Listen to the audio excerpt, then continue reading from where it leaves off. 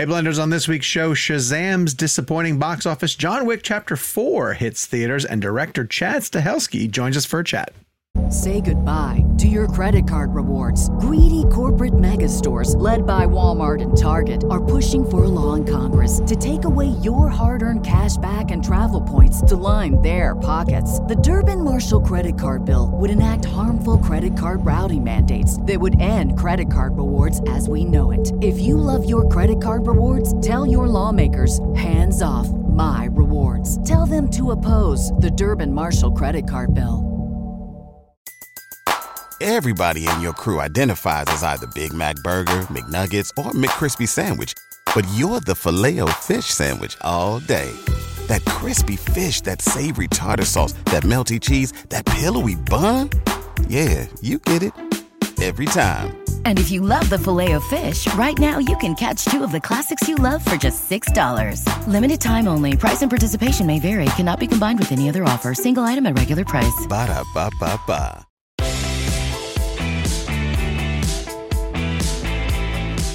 Hello, Blenders, and welcome to episode number 254 of Real Blend, a podcast that can't believe the Matt Damon Nike movie is entitled We Bought a Shoe.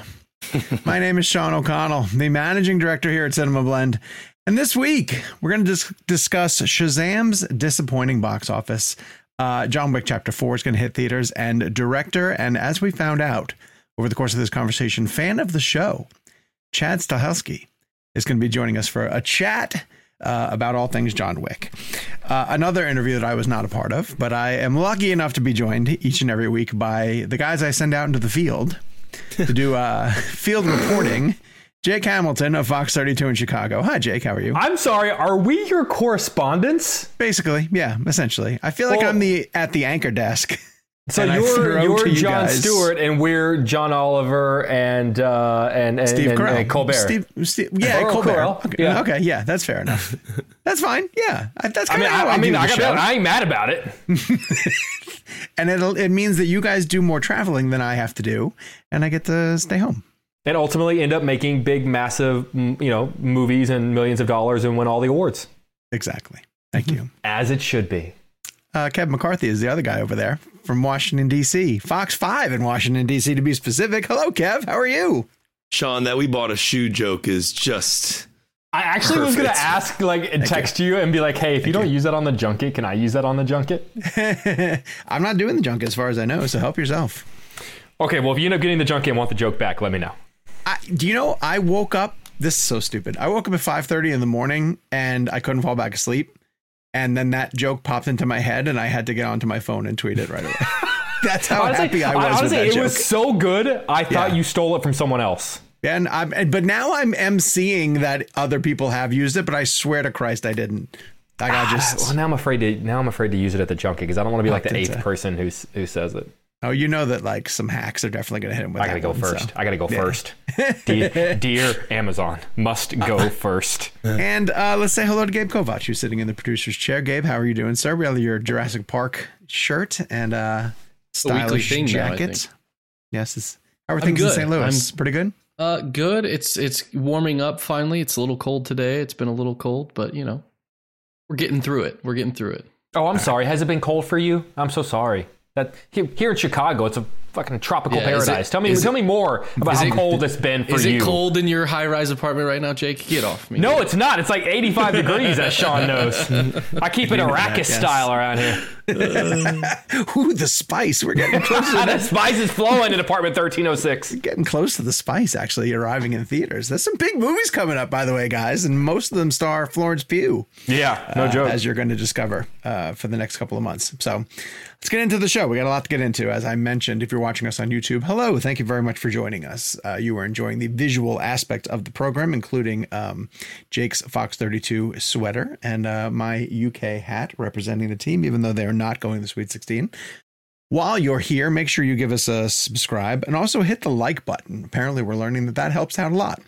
And comments down below are also really, really helpful. We love when the notification crew weighs in. Ask us questions down that way. All of us interact with the people who are down in the comment section, and we answer a bunch of different things about the show or about topics that maybe we bring up on the show you guys want to know more about. So go to youtube.com/RealBlendPodcast to figure out how you guys can play along with the show and watch us on your giant televisions at home. If you want more of this show for some odd reason, we have Real Blend Premium, which gives you an ad-free version of the program, a new segment every Monday where we play some fun games and have some offbeat conversations, and then a newsletter. And this is the newsletter week for me, so I'll be getting something to you. I'm not sure what it's going to be based on yet, but I have a couple of things brewing. A couple of news items that I threw by Gabe's way, but he just said we're too busy this week. We are pressed for time, so maybe I'll steal one of those and work them into an interesting newsletter. But like I said, we got too much stuff to get to, starting with Chad Stahelski. So Kev, since I was not part of this, do me a favor and set up getting to speak to Chad once again on behalf of John Wick Chapter 4. Yeah, I mean, I've always been so vocal about like the importance of why Chad is such a great director. We had him on for Chapter 3, Parabellum, and he was outstanding. And if you go back and listen to that episode, it's crazy. They talk about the different color coordinations they were using for the dogs and where they would bite people. But going into Chapter 4, I mean, I think this film, I think this is the best of the John Wicks, and we're going to review that later on as we get into the review section of the show.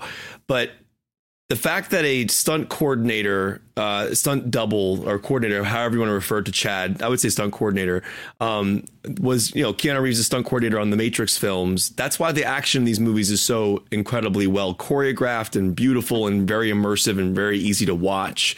And I think to talk to a filmmaker like this, we got a lot of time with him just to dive into really interesting filmmaking ideas. But everything that he does is narratively driven, right? This is not just like for shots to look cool. Let's do a oneer. Let's make this look cool. Let's cant the angle this way. He does it because it's all narratively driven. Even Keanu Reeves's reloads are narratively driven. And I know it sounds ridiculous, but so the interview itself, I'm very proud of what Jake and I were able to do with Chad.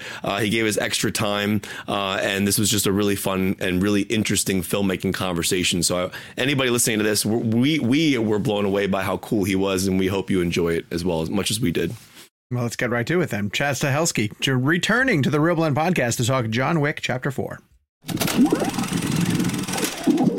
But I wanted to go back to the first John Wick, obviously, and looking now at Chapter 4 and how the guns and the reloading aspects have maybe changed over the years and the technology behind that. And kind of maybe you point out a scene in the first John Wick and then maybe here where like the technology is different and how he's reloading. Well, when you mean technology, you mean like the weaponry? Yeah, or how you it's mean, like, done. The movie magic of it all? Yeah. Well, we kind of took the idea that a great guy, Steve Wiltz, who is an actual member of LA SWAT, helped train Keanu on the first John Wick. And after that, we kind of went a different direction. We discovered 3-gun, which is the shooting competition that with Taron Butler, it's pistol, rifle, shotgun, and how to reload and speed reload and speed change and target shoot and all that kind of stuff. So I guess it started very early on where we thought, okay, how these all start is Keanu and I sit in a room and we write down this big whiteboard, everything we love about action movies. On this whiteboard, we write down everything we hate about action movies. And one of the gaps we saw is like no one ever reloads. And no one ever checks the mags. No one ever does everything that literally anyone that's ever held a firearm before, from a military background, a law enforcement background, or any of the other services. Okay, you check, you want to know how many bullets you have. My dad loves pointing out, he would be out of bullets. Yeah. And that's why you always see Keanu will do these little, some people may not know, but he's always pressure checking, making sure there's some in the mag. Like, we try to stage moment too, just because it's a character moment. It's like, it'd be the equivalent of someone never cleaning their sword off or never sharpening their knife. Like, you see it. So we just wanted to put that realism back in. And then you take to the tactical side of things, when we go to like Taron Butler's range, it's a lot of, because competition is based on speed shooting. You have to hit the target, move to the next target, hit it. And if you run, you have to be replacing or reloading in motion. So we thought that, we watched it happen and I was like, oh yeah, that's going in the movie. That's like, how do we, all John Wicks are kind of like, I'm a huge Tolkien fan. So like, how do we do a modern day fantasy? Well, you do Blade Runner, you do sci-fi fantasy, right? And you do period piece fantasy, The Witcher and, Lord of the Rings or Rings of Power or whatever. But like, how do you do a modern, well, no one really does. Yeah. And that's kind of how we came up with the idea for John Wick. Well, let's do a fantasy film that's about mythology and the underworld and all the different gods, and we'll layer it like this. But well, Perseus had his sword and shield. Like, what do you do? Okay, John Wick has a 9mm. So, like, how do we make that both, accurate and realism, but at the same time make it fantastical? And that's how Gun Fu started. Close quarter, CQC, tactical, reloads, tactical shooting, magazine checks, run out of bullets, all this stuff. And we kind of looked at like the Marcus Aurelius, the obstacles away. We try to look at something like, okay, whether it's stairs or cars, whatever, how do we make the most difficult thing? And then everybody dips their head down and goes, it's gonna be hard. And then the fun part is solving it. So the reason you didn't see a lot of reloads in earlier films is because it's awkward, right? How do you, and people use it as, up until very recently, they used it as time to get a little dialogue in, the revolver. Yeah. It's like, okay, you guys, I'm going to cut. And we're like, okay, that's cool. We'll use that too. But character driven. And within the action, like you don't see, like Keanu's doing jiu-jitsu, sambo, judo as he's reloading. We just made it part of the choreography, not a moment, not a shot, just part of it.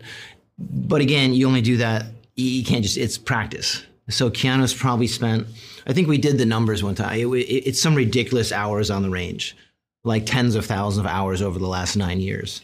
So we all shoot for fun and recreationally for target shooting. Then I think of all the stunt guys or all the stunt people that go and the shooters, I think he's still so fast. He still beats us all.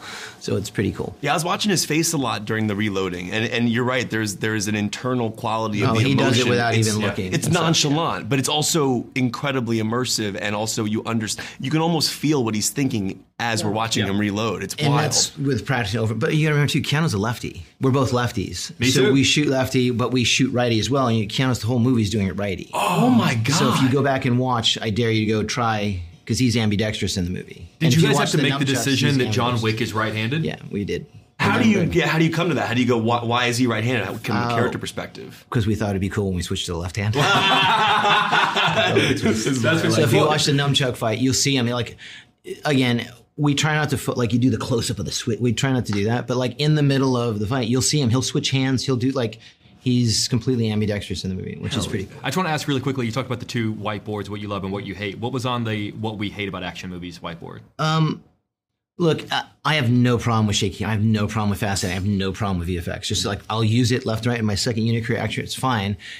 It's, again, and I have no problem with oneers. When you have nothing else and we know they're not oneers, they're digital stitches. Sure. Very, go back to Old Boy. Mm-hmm. Okay, that's a oneer. Okay, now you have my respect, because I don't know, they did that. Yeah. There's no tricks, there's no hidden wipes, there's no stitching. You got me. It's one of the best oneers of all time. Yeah, that and Children of Men. Agree. Yeah, exactly. I mean, Children of Men is a great example. They did it for an emotional gag. They got you. Holy shit. So I'm just saying, if the scene doesn't have it already, using a gag or fancy editing is not going to give you it.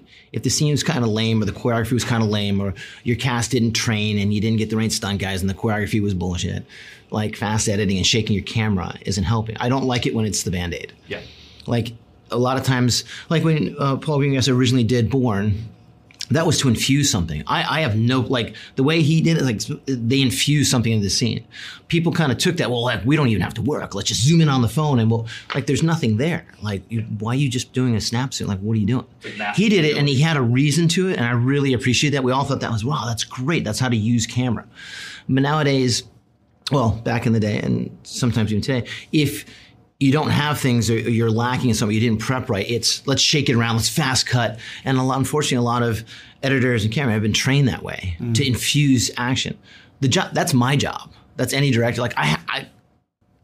It's funny. A lot of times directors will show up on set and they haven't seen the fight. They're not part of it. They just go, let the second unit guys or let the action guys do it. Spielberg doesn't do that. He shoots his own action. Nolan shoots his own action. Guy Ritchie, Jackie Chan, some of the best directors out there shoot their own action. Tarantino. I'm they're not stunt guys. They're not kung fu guys. Action's not that. If you go watch show, it's not that hard. We just prep better than most people. If you watch my shot, the shots you guys are talking about, it's a dolly. You make it sound easy, but it looks not. The prep is easy. The lead up is incredibly difficult. Sure. Getting the cast, getting the money, getting the time, getting someone like Keanu that's going to commit to what it takes to get that. No one ever thought of Wonder with Fred Astaire or Gene Kelly. They didn't look at, oh my God, that's it. Oh my God, you're great.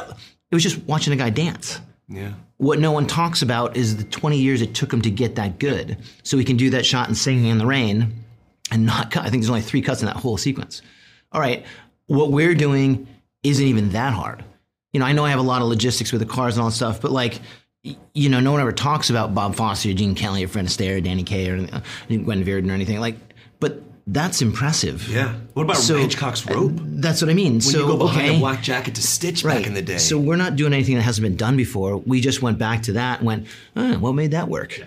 Oh, right. Talented people doing good things. Got it. It's amazing. Yeah. It's pretty simple when you get down to it. So I appreciate the accolades and like, oh my God, he's the action guy.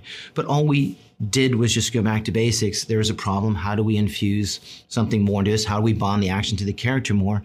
And it's not about stunts or not using stunt doubles or new camera tricks. It's about just, why does everybody love YouTube? It's funny people falling on their heads, or it's talented people doing talented people. Like seeing people do stuff. That's what makes it incredulous to us, right? It's like, what do we enjoy? That's why we go to the ballet or the theater. We want to see it. Yeah.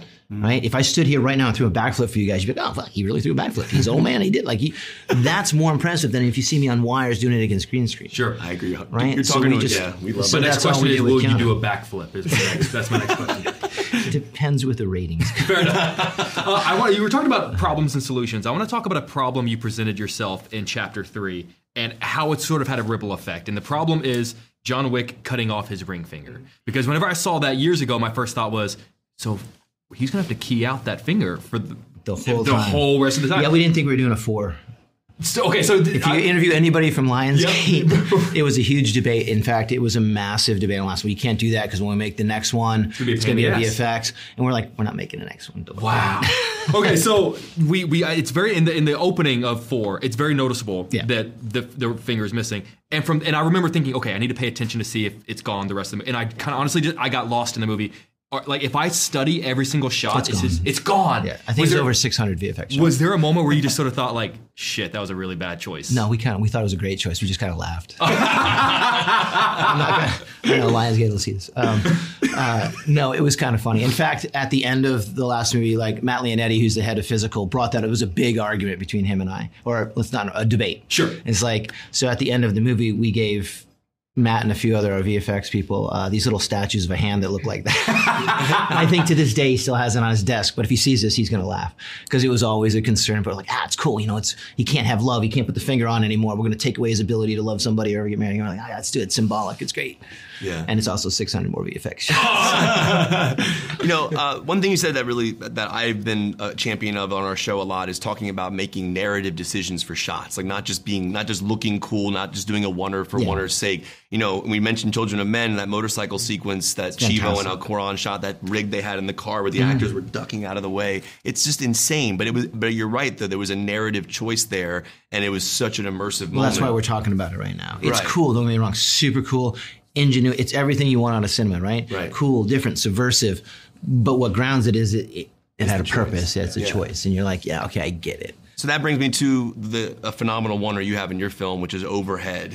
I'm not sure the name of that gun he was using. I called it like a fire blaster. It's a Genesis 12 shotgun. Nice. And it's with Dragon's Breath ammo. It's phosphorus coated, like a triple X buck kind of thing. It's little ball bearings coated in phosphorus. When it hits the air, it ignites. And for people listening to our show, it's these scenes where Keanu's just shooting people and they're bursting into flames. It almost kind of reminded me of Blade when they like disintegrated a little bit. But I wanted to ask about the choice there. So that's obviously one of the most incredible shots in the film. But from a narrative perspective, as a filmmaker, why do you go into the wonder there? And I couldn't tell if you had stitches in that. There's 2 stitches in that. I want to go on the record. It's not a complete wonder. There are 2 stitches. Yeah, but talk about the narrative decisions and kind of like why you do go into it, because you don't use slow-mo a lot in the film either. And then we brought it back. I think I have 2 or 3 shots in this one, a little bit in the club, just because I thought it would be fun. Yeah, like part of maybe it's not. I wish I was as.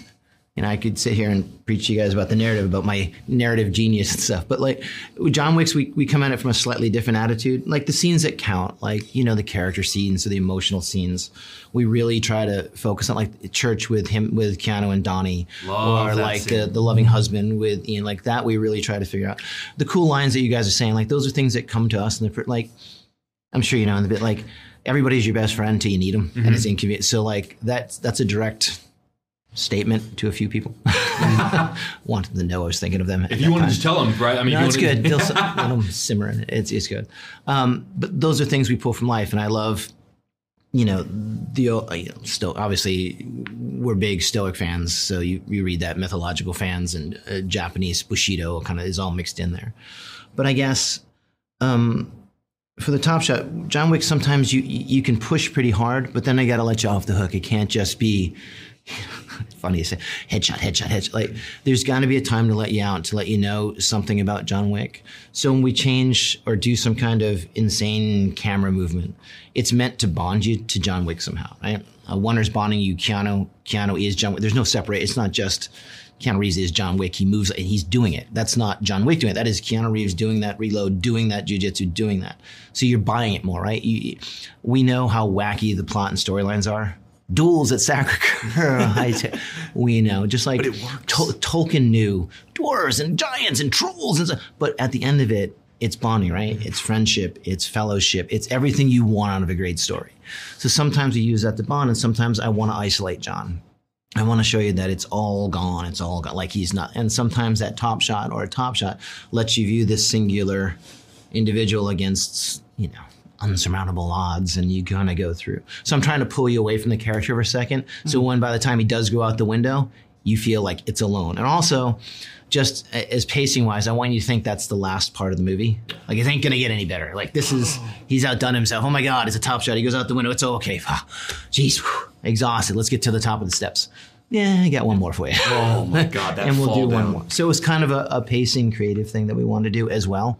But again, I believe that's why you see so many, like Sergio Leone or Kurosawa, super wide anamorphic shots. I want you to always know you're in the world of the gods.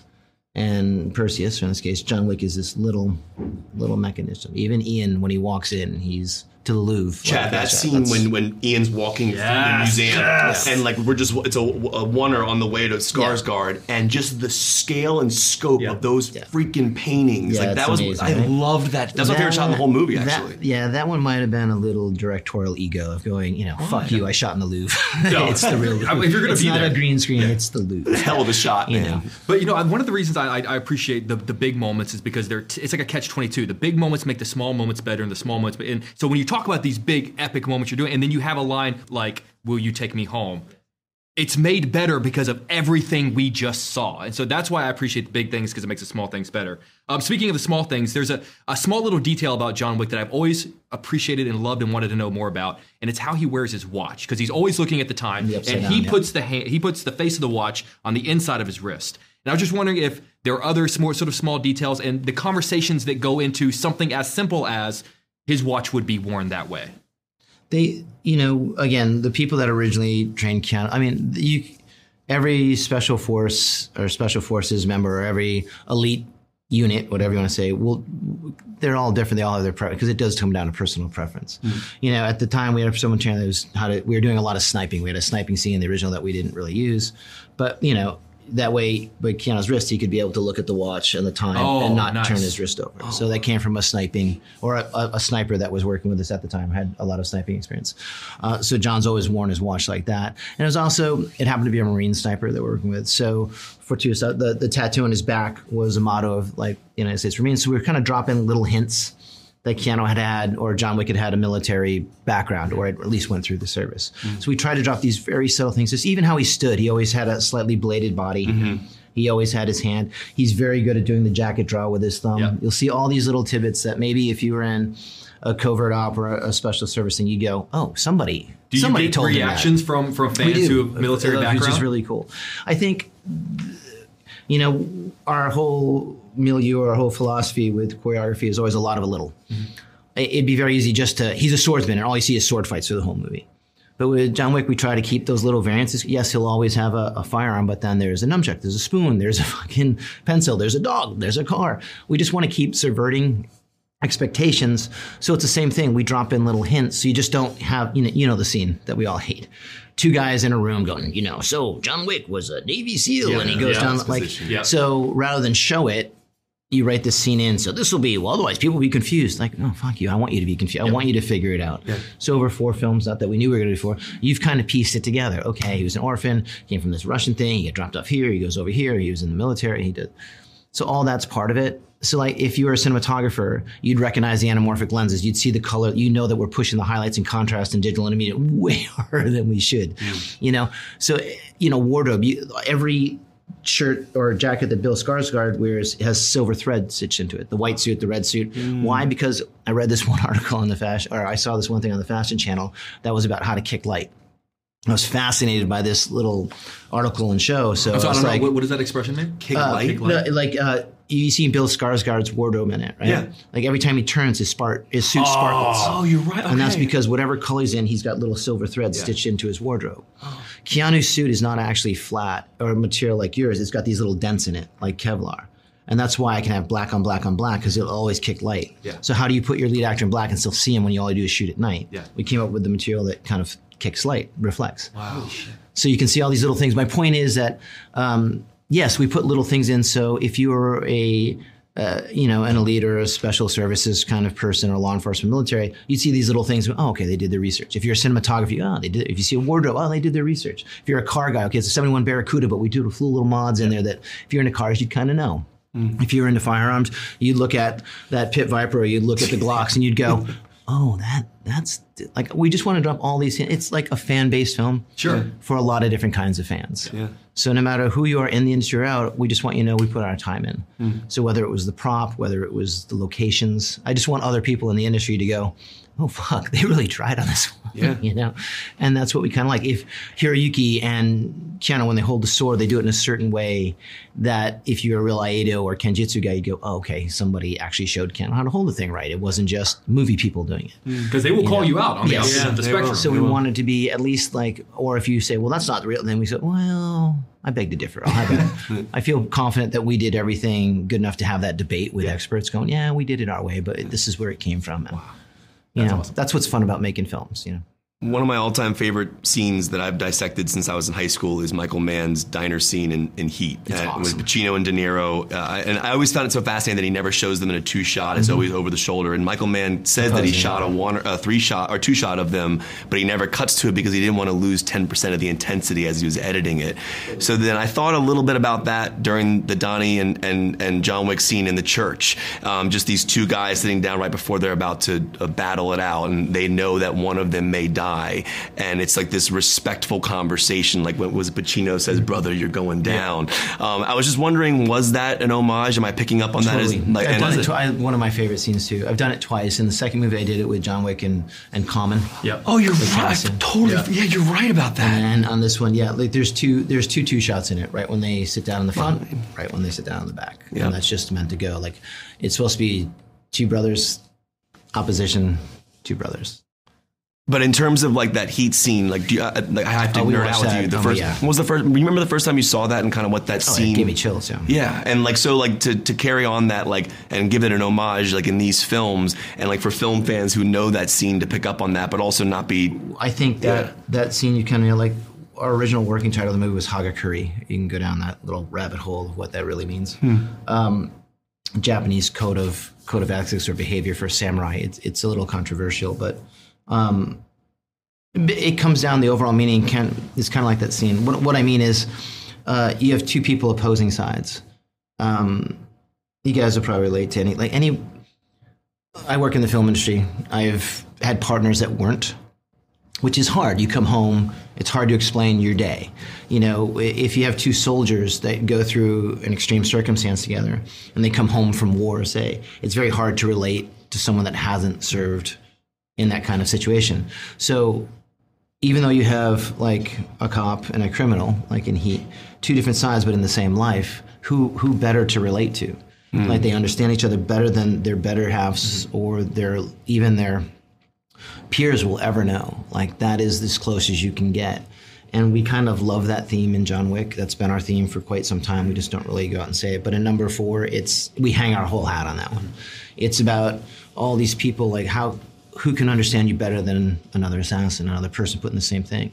All our characters are put in these dilemmas that are literally unsolvable. It's like life. There's no right or wrong. There's no good or bad. There's no good choices. You're fucked. So what do you do? And that defines you. Like, your skill set doesn't define you. Your choices define you, who your character is. And that's what our characters do. Their choices define them. Who can understand you better than someone else? And that church scene is about, even though we're at odds, we have to kill each other. There's no person I'd rather spend the last few minutes with because you truly understand me. Wow. And that's why we gave them both daughters. I wanted Hiroyuki and Donnie to be the same side or different sides of the same coin. And that's what makes him go, okay, what are my choices? They're both right, but what do you do? Not that it's even the same thing or remotely to the same thing, but we often talk about like the whole junket world, like going home at the end, like you can't complain to your partner. I got 3.5 minutes instead of 4. Right. But like you would understand the junket complaints, I think. And we can be total strangers and not know anything else about each other. But there isn't one of us in all these rooms here on this thing that can't go sit at a bar and we could all strike up a conversation. It's commonality, right? I love that. But it's even more. Commonality is great when you like the same football team, but when you feel you're being understood by somebody and you can feel you can let down your guard for that little bit to kind of be like, somebody gets me. It's one of the best feelings ever. I love that. You brought up something I want to circle back to about different fans of these series loving the film for different reasons. And I want to bring up one very specific group of fans that I think is very cool and appreciate, and it's animal lovers. Because that's my dog. I'm a big fan. We're both dog people. I do a lot of work with animal shelters in Chicago. And the one thing I found amongst all animal lovers is they all love this movie because it boils down to, you killed the guy's fucking dog, you deserve to die. So I know you probably get all kind of feedback from different fans of action genres and everything, but can you talk about the feedback you get specifically from like the animal loving communities? Do you hear from them a lot? Yeah, no, a ton. I mean, we just did the Kelly Clarkson show yesterday, and it was all about National Puppy Day and all that stuff. And she was fantastic, and she had these adorable puppies and stuff. Look, when we originally got the script for John Wick, Derek Kolstad had already it was an old German Shepherd, and the character was much older and stuff. We love that. My mom was a breeder for Irish Wolfhounds, so I grew up with dogs since I can't even remember. Then I came to California, didn't have a dog. Now I have a pack. But it's interesting with animals, and unless you're a pet owner or somebody that really loves animals, you don't really get that. If you want to bring out who you really are, you get a dog. If you want to see how responsible you really are, if you want to see a different side of yourself, get a dog. Cats are great, but they're a little self-sufficient. And I have 2 cats as well because I love cats. But dogs, they depend on you, but at the same time, you rely on them too. It becomes very codependent. But if you want to bring out character, watch somebody with an animal. Like that's what brings it out. So now I have this movie where I got to kill like 80 people, and I'm going to do this. I'm going to do all the tough guy action stuff. And you remember the time we came up, during the Bournes and the Takens and all that stuff, macho, all that. So how do you? And okay, if I challenge everybody out there, okay, so you have an assassin movie, or you have an ex-Navy SEAL movie, or you have a Green Beret movie, or you have an ex-cop movie, and you need to show that soft side because the studio wants you to show the human side. You can't just kill. So you have the love scene, you have the daughter, right? You have the, oh, poor me, I got to rescue okay, what's another way to do it? We've seen all those. Just give the guy a dog. Yeah. So how do you make the world's greatest assassin approachable? Vulnerable. Yeah, like I have seen some pretty, and I have some pretty, I've met a lot of people, and I've, through the Wick world, and we know a lot of former soldiers and all that stuff. Haven't met one yet that doesn't love a dog or get soft with his kids or something like that. So it's in there. It's always in there, no matter how tough or incredible these people are. So we just thought that was an amazing way to break in. We didn't look at it as like the guy killed the puppy, make him off. It's just like, that's how we get empathy, right? So Keanu with that puppy, you're just like, oh. And I think to your question, everybody can relate to that. They come home, like I go every day, like I could have the shittiest day. I come home to my dogs and like tails wagging. You're like, oh. Because you are 100% of their world. Yeah. They don't know how your day went. They don't know anything about that. Don't know, don't care. And they don't give it. So we kind of use that in the movies. And I just think I enjoy that. I want to see that character, like that John Wayne movie, Big Jake. He's got come on, I love that movie. Yeah. And then also, you have an animal on set, it changes the crew. Like everybody it calms it. Like it's just, there's a magic moment when we have the dogs on set. Like in the third one with Halle Berry and her 2 dogs. Like Halle was trained to be that trainer. She'd walk on set and go, they'd come, and the whole crew's like, oh my God, this is amazing. And it just gives you that great vibe, I want to talk to you about reflections because you're dealing with a lot of glass, you're dealing with a lot of glasses, you're dealing with, and some would call it a fetish. Yeah, well, no, I love it. I remember seeing something. I don't know if this is true. In the first Matrix, if you look at the door handle, you can actually see the camera. And it's interesting because you go back and look at those things. I mean, it doesn't hurt the film at all, but it's funny to think about it now. But you're dealing with things that could easily be reflected, very similar to that. I just locked the DCP less than 2 weeks ago. And we were going for the final QC check in the big theater. And right when Rina Samayama's killing the guy, we look at a post, there's a Steadicam shadow. And I'm like, how the fuck did we've been working on this thing for a year and a half. How do we miss that? You always do. Yeah. And like when you deal with glass and water, and we're like, I have a reflection fetish, obviously. No, I'm curious how you do it. Like that. And it's been incredibly diligent. Is it angles? Is it erasing? Like it's every trick you know how to do. It's angles. It's putting a flag over it. It's putting a layer. It's doing VFX. It's cleanup. It's just being clever with angle and how you tilt the mirrors. Like you'll see in the subway station, there's tons of mirrors that we're just tilting and moving at different sides. And then in number 2, the mirror room that we built, they're all on swivels. We knew when we were going in. So every mirror in the entire place can tilt up to 10 degrees. Oh my! So that's how we hid the cameraman most of the time. Yeah, a little trick. It's insane. What I'm about to say is meant to be in the most fun way possible, but the producer of our podcast, his name is Gabe, he might be the only person not looking forward to Chapter 4 because when 3 came out, he was given the assignment by his website to make a video of John Wick kill count and had to go through and edit and count every single... There's a lot. The number and also not just a lot in terms of picking the kill, but also determining if John walks away and the guy's moving, is he going to die? Right. Is he left to die? Yeah. Tough job. So it's a tough job. I think he came up with 285, which is the number that he's probably in the zone, yeah. And so he is looking at this nearly 3-hour runtime of John Wick 4 and just going, son of a bitch. He's screwed. Yeah. Any advice, any tips you want to give Gabe as he launches into frame by frame, baby? So one of the big hurdles he has over is, like I mentioned, when John Wick walks away and maybe the guy's still moving, is it meant to indicate that John left him alive, or he's just the guy's going to slowly die? You see John do a lot of cleanup rounds. He does. Yes, he does. Yes. And, specifically in this movie, a lot of cleanup. Go with that. Okay, yeah, fair enough. So I know we're going to be getting the wrap here, but because we're a film podcast, I can't not bring this up. I mean, sure. Like I've talked a lot about the work you do over the years on our show because of the way you design action. Mm-hmm. Because to me, it treats the audience like you respect the audience. You respect like you want to give us a ride. Mm-hmm. You want to give us something that feels immersive and emotional. Definitely. But going back to with The Matrix and obviously your work that you were doing with Keanu in that film, I know you've talked a lot about the story of blowing your knee out, like in the famous sequence in the subway when you lift the guy up and come back down. I was wondering if you could just share another action story or a sequence from that film that like did something trigger in your mind like one day I want to direct, like I feel like I could direct Keanu one day and do these things. Because the knee blowout story I've heard, I was just curious. Yeah, those are just stunts and stuff happen sometimes, and pilot error, that kind of thing. God, as far as like maybe the genesis of anything, I mean, I can't tell you. And like, if you guys get a chance to talk to Keanu, you can always bring up The Matrix. It was so much more than a movie. I don't know if you've ever had the chance to meet the Wachowskis. No, I wish.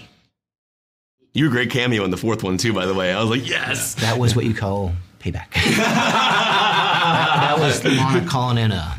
Yeah, I mean, I owe her my career. So if she calls, you go. Yeah, that's great. You'd be surprised. I wasn't just me. Like literally every person in that movie was a crew member from the originals. Oh, that's like all awesome. The video game guys. There's all the VFX. So there's cool. John Gata and Bing Glass. Oh, like they're so all cool. in the first AD. James Batiste. Was Bill Pope in there? Everybody. Like you got to go in and check. There's a few missing, but most all people. Bill Pope, man. I guess it was the experience. Like there's so many Wachowskiisms I could tell you. Like if you can't see the DNA of them in us, and it wasn't just a look or a composition or color. It was the way to approach it. Like my father was he's very logistically and he's very clever and he's very smart and he came up with construction and plumbing and all this stuff. So that's how I was brought up on construction sites. But he brought it up and the Wachowski actually saw it, like how you do anything is how you do everything. Yes. Like period, done. Tie your shoes right, the day goes better. Don't walk on the ladder, you don't get hit in the head. Like it was drilled into us. Everything matters.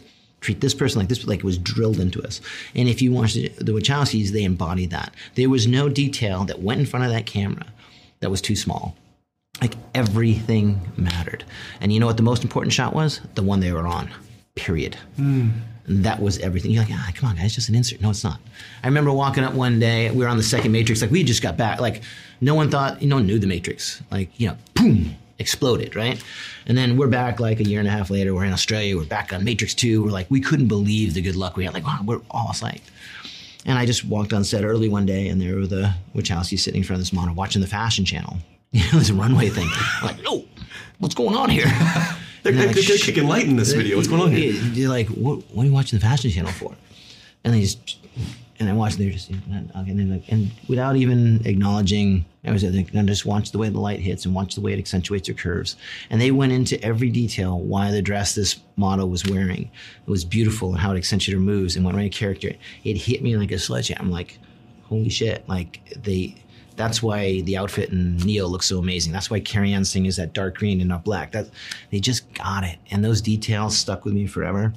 So like First Chance to Direct is like everything matters. Don't dismiss, do everything. Fans will see it, the crew will see it. Like that's the trick.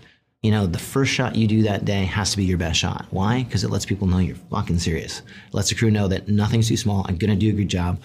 The 15 hours you're going to spend with me is going to be worth it. We're going to do it right. And that's what I learned from them. So like that you can't ever repay. That's cool. And you look at the costumes in your film. Yeah, and it's literally all from them. So. Cool. Well, we cannot thank you enough for my not just pleasure, taking guys. time and giving us extra time. And you are like the absolute perfect guest, and we love having you on the show. And we know we're kicking your day off right. And so, hopefully how you do anything is how you do everything. So hopefully the rest of the day goes as well as this one. Thank you, gentlemen. Appreciate it. So much. Thank you.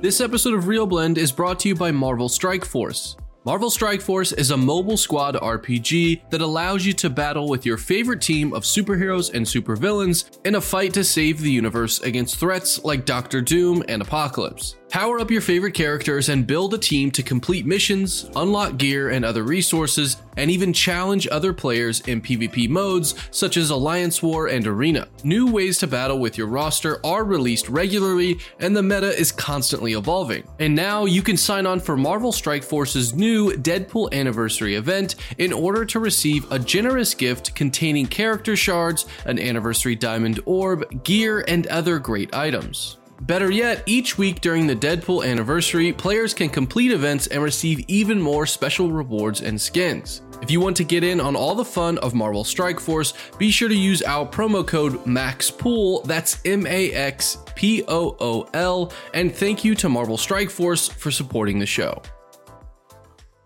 Say goodbye to your credit card rewards. Greedy corporate mega stores, led by Walmart and Target, are pushing for a law in Congress to take away your hard-earned cash back and travel points to line their pockets. The Durbin-Marshall credit card bill would enact harmful credit card routing mandates that would end credit card rewards as we know it. If you love your credit card rewards, tell your lawmakers, hands off my rewards. Tell them to oppose the Durbin-Marshall credit card bill. Everybody in your crew identifies as either Big Mac Burger, McNuggets, or McCrispy Sandwich. But you're the Filet-O-Fish Sandwich all day. That crispy fish, that savory tartar sauce, that melty cheese, that pillowy bun. Yeah, you get it. Every time. And if you love the Filet-O-Fish, right now you can catch two of the classics you love for just $6. Limited time only. Price and participation may vary. Cannot be combined with any other offer. Single item at regular price. Ba-da-ba-ba-ba. Thank you so much to our friends at Lionsgate, and of course to Chad Stahelski and his folks for giving us time on the podcast. There's a segment or a little anecdote that didn't make it into the recording. Jake, apparently we heard that Chad likes to listen to the show. Yeah, well, it ended up, this is information coming from Kevin, but I noticed that there are a couple of moments in the interview where he would say things, which I take as the ultimate compliment. And Kevin, and Sean, you've been on the receiving end of this as well. Whenever he would say things and then sort of pause and be like, well, you guys know what I'm talking about. Or like, well, I don't have to tell this show. Or just those little factors that it really felt like. And I kind of took it as like, well, we've interviewed him before and he knows our style and we were first up for him today. But then Kevin, it ended up like that statement comes from the fact that like, no, it's because he listens to the show. Yeah, and so after the interview was done, I ran into somebody who worked with him who basically told me that she recognized us during the interview because Chad has watched our show in his office. Like she's like walked by apparently and seen our faces on his screen. Again, I don't know how many times that happened, but like the idea that this filmmaker who's, listen, we'll get into the review section later, but this is one of the best action movies I've ever seen in my life. And just the idea that guy who was behind the camera on this action listens to our show is really cool. So Chad, if you're listening to this, thank you. if it happened once and it was by accident, like he just happened to click on us and then we jumped off immediately, I'm counting it. I'm counting it as at least one view. He thought he was watching Quentin Tarantino's podcast. He's like, oh, he's just guesting on that. I thought this isn't video archives. What the hell is this? Yeah. Is this Real Talk? Is this the Real Talk show I've been hearing so much about? Oh, who are these schmoes? So as Kevin keeps saying, we will talk about John Wick Chapter 4, full review later on in the show. But before we get to that point, I wanted to discuss box office for Shazam! Fury of the Gods and some of the impact that I think that that's going to have on the DC universe moving forward. For people who did not pay attention to it, the film opened to $30 million domestic, $34 million international for a $64 million worldwide opening. It was below expectations, which were incredibly soft. 35 million were the expectations. It hit 30. It is down 40 some odd % from the opening of the first Shazam, which is definitely not a direction you want to go with a sequel. And with the 1-2 punch of Black Adam not doing incredibly well at the box office, and then Shazam doing well with audience scores, but not with critics. I think it has an 87% fresh in the audience score, and then the critics were about 50% on it. I align closer to the audience. I think the movie was very fun, and I can't see why people wouldn't want to go to it and just have a good time. But two things. One, Jake, how do you feel about the opening numbers? And two, what do you think that means for Blue Beetle and Aquaman and these other films that are in limbo, waiting for James Gunn to reboot everything? Well, I think these results coupled with what happened with Ant-Man. Obviously, Ant-Man had a big opening weekend. Here's the thing. I feel like with Ant-Man had a big opening weekend because people were convinced, I gotta see this because it's a part of a bigger thing and it's introducing Kang and that whole deal. But then quality-wise caused a massive drop-off, so that even though Ant-Man 3 had the biggest opening, it's going to have probably the smallest worldwide total of the series.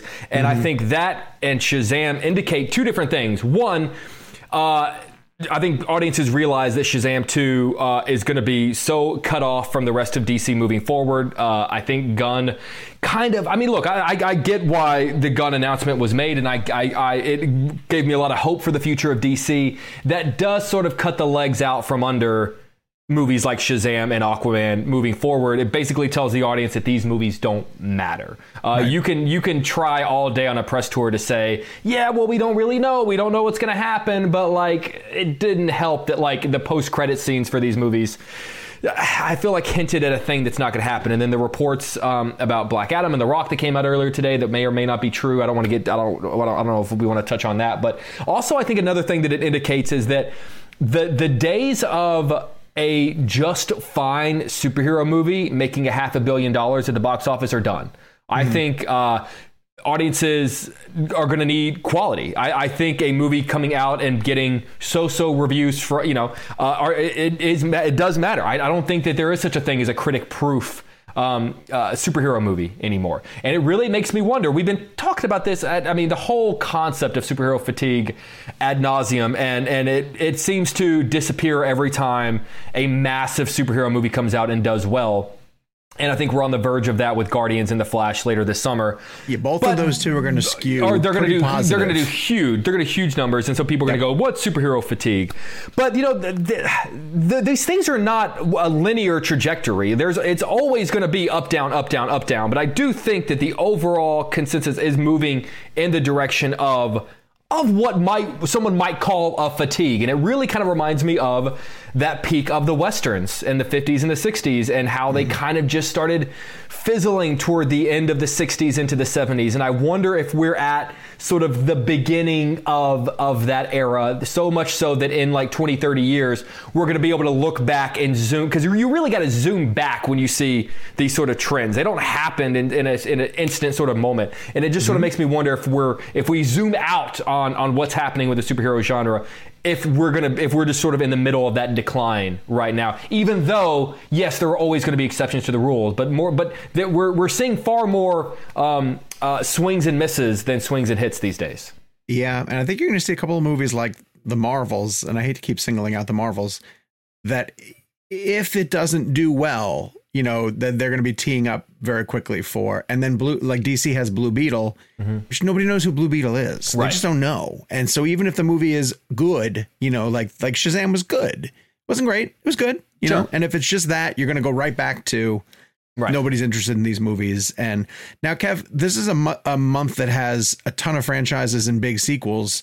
Do you think people just chose to sit this one out in favor of maybe Creed 3 or John Wick 4 because money's tight and you can't go see everything that's coming? Well, I mean, the movies you just mentioned are, you know, continuations of other successful properties already. So, like, why wouldn't, if the first Shazam did well, why wouldn't the second one do well? And then why would Creed 3 open to 100 million, the biggest opening of the franchise? I'm assuming John Wick Chapter 4 will probably have the biggest opening of the franchise. I have no exact numbers on that yet. The length might hurt it. That's the only thing, is that how long it is. I don't think it's going to. I mean, Avatar had a huge length and that movie crushed. The top 4 highest grossing movies of all time are 3 hours. Yeah. Are they really? Wow. And I think John Wick is so built in already to its audience that they're going. And also the reviews on this one, and then what we're going to talk about it in a little bit. Shazam 2 just wasn't that good. 1, 2, it felt more like a business movie than it did a story film. And I think what made the film great were the family moments, right? Everything to deal with Asher Angel and the child and the foster care system and him aging out. That stuff was way more interesting than any of that CGI action. Again, I have nothing against CGI, but there are just times where it gets a little much in a film like that. It just, like, I just seeing a city get destroyed again and again. It just kind of feels monotonous. I think from a box office standpoint, you know, you start to wonder, you know, I've seen comments online that people don't necessarily love Zachary Levi in the role. I thought he was great in the first one. I didn't particularly love him in this one. The shtick got a little old. I thought Asher was more interesting as the younger character than I thought Shazam was as the older version. Also, going back to what you were saying about the James Gunn announcement, it made this film feel like it didn't mean anything in the DC films, and I think there is something that to be said about Jake's point about Ant-Man and Phase 5 and kind of what that initiated, and we're going to see how big Kang's going to be, and that was an interesting thing. But I just think Shazam 2. I mean, I don't know necessarily superhero fatigue is the right word, but I mean, we are inundated so much. There's just so much. And to be honest with you, I mean, like I'm just really kind of clinging on to more original content. That being said, with John Wick Chapter 4, I'm over the moon about that movie. It's great. Yeah. So it doesn't really make sense as to why like one thing would work and the other thing wouldn't. I mean, clearly with the reviews that are already out, I mean, John Wick Chapter 4 is getting better reviews. It has a better word of mouth. It seems like it's going to be that franchise is just really going strong. I mean, I read something the other day that the first John Wick was like 2 months out from release and didn't have distribution or something like that. I was trying a lot of people thought it was going to go straight to DVD. A lot of people are sort of making fun of it as being, oh, this is Keanu Reeves doing Taken. Crazy. And I rewatched the first John Wick last night and the second one the other day, and the world building in these films is outstanding. And I think with the fourth one, where people are going to get to see, is interesting. But going back to Shazam's box office, I wasn't surprised at all by those numbers. It seemed like it just seemed like it was inevitable. I mean, I don't want to misquote David F. Sandberg, but didn't he come out and say something along the lines of "I saw this coming anyways" or something? I don't want to he misquote said him in a series of very candid tweets, which I really admire that he did. He said, "I just got my lowest rated Rotten Tomatoes score." And my highest audience score of all time. So he goes, that just goes to show you where superhero movies are at right about now. Then he said he's very excited to get back to horror. He's mentioned this a number of times, and he's not going to direct comic book movies anymore. Then he continued to go on and say the discourse that surrounds these films has become very complicated, and especially for people who are involved in the pictures. And he singled out not just himself, but Leslie Grace and the amount of stuff that she received for Batgirl, and how, you know, not my Batgirl and haha, your movie got canceled, like how awful people can be online. And then websites, not Cinema Blend, thank you very much, took that and used it for headlines that said Shazam director blames fans for film's failure. Yeah. And then he comes out again and he goes, so tired of the internet. Yeah. He goes, this is exactly my point. You know, he goes, what I said gets skewered, and he goes, and you can't fight it. It's a tidal wave, you know, that you're trying to push back against. Yeah. Lose. And, it's really sad to see that, because, you know, I think that's something we talk about a lot on the show of like, Well, one, I mean, let's underline that with our community. And if you're new here or you haven't heard us say this or know the kind of community that we want to build, and if it's probably evident in the way that we conduct our interviews versus, how we might feel about a certain film, you cannot like a movie, but that doesn't mean you can't respect and kind of cherish the work that goes into it. And that's something we always try to celebrate. And I think that's, and we that's get kind that of a lot from our listeners that they like that we're not like, we can be critical, but we don't have to hate on the whole thing. There's always something interesting and useful. No one's out there, making a bad movie got we always talk made. About. That's a miracle. Like if your movie got made, and honestly, to jump into that, I get frustrated. And again, it doesn't happen too often, but every once in a while, and Kevin and Sean, I'm sure you guys get this too. I'll get a comment along the lines of like you were really nice to that person you interviewed and like really enthusiastic, but I know you hated that movie, so you were being insincere. No, it's not being insincere. Like that, just because I've had some of my favorite interviews ever for movies I've hated. Right. But just because someone made a movie I didn't like doesn't mean I'm not going to respect them. Doesn't mean I'm not going to be kind. Doesn't mean I'm not going to be enthusiastic. And it doesn't mean I'm not going to ask questions that I genuinely am curious to know the answer for. Like that. Like someone liking a movie and talking about it and bringing information to people, they're completely different things. Right. And the quote that always comes to mind, and I don't know if there's someone to attribute this to or if it's just sort of an adage, but it's that it's impossible to get a movie made and it's even harder to make a good one. And it's like, you got to remember that. Yeah. Especially in our position where you have to interact with people who are making them, right? Be respectful, to understand, have a bit of an understanding about how these things are made. And all four of us really are. That's why we started this show. It's like at the end of the day, we are four people who, yes, we are critical and that's what we're doing here in terms of like breaking things down, but we're also trying to celebrate, right? And and bring a light to, even if a film isn't great. Like I didn't love Shazam! Fury of the Gods, but I still wanted to talk to David F. Sandberg about the filmmaking process, and there's still interesting choices that he made and great shots and things that I was fascinated by. And I feel like we all try to find the good, but it doesn't mean we can't be critical. We'll tell you if a movie's not good. We're always honest and ethical on this show. But I just feel like it is people on the internet want to tear people down in the worst way possible. And David, again, I don't want to misquote him, but the idea of him having to back away from superhero movies because he can't, because of the discourse, and go back to horror, which, again, these tweets that he put out, I highly recommend reading them. Sean's right. They're really, really candid and really interesting. But it's sad to see somebody's excitement extinguished like that because of the discourse online, or something he says gets misconstrued or taken out of context. I'll give you one. Be this way. I'll give you one quick example. Like he and James Gunn were getting flack on social media because Gunn's wife showed up in the post-credit scene, playing her Peacemaker character. And someone said to James Gunn, like, stop casting your wife and everything. Right. But she's really good in the role. but it's not even that. Sandberg told the story to the Hollywood Reporter where he said that those people who were recruiting Shazam in that scene were supposed to be members of the Justice Society from Black Adam. But due to scheduling, 2 days before he was ready to roll camera, those actors weren't available. And so Peter Safran just called and pulled favors because he produces Peacemaker also, and it's like, hey, can I get Jennifer Holland and Stephen Agee, who plays Economos? I think it's Steve Agee. Can those two guys come down and just film this scene really fast? So they came down and do a favor, and then Gunn and David Sandberg get shit for it online, and it's just like, it's misinformed, completely ill-informed, not informed opinions that get thrown at these filmmakers. And again, if you try to answer every false question, it's exhausting. You can't keep up with it. So, yeah. So anyway, and listen, one thing that really upset me about this whole Shazam thing was watching people online celebrate its loss.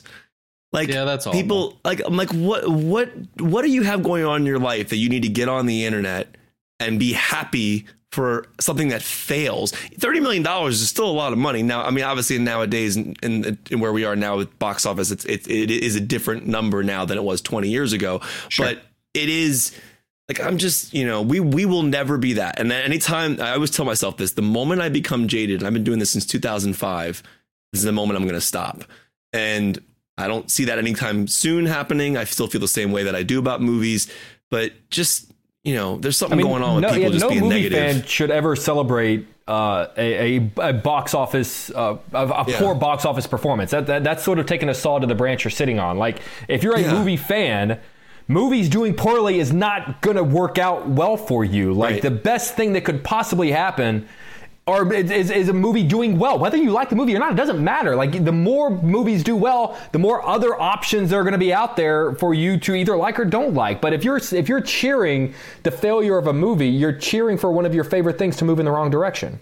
Hey, this is an actually great transition to our next segment. Which is a NATO sponsored segment where we have, it was one of our friends from the National Association. There you go. I was going to say, clarify which NATO. The National Association of Theater Owners, who frequently let us have guests on the show to come by and talk about the state of exhibition. And this time out, it was Jackie Brenneman, who is the executive vice president at NATO.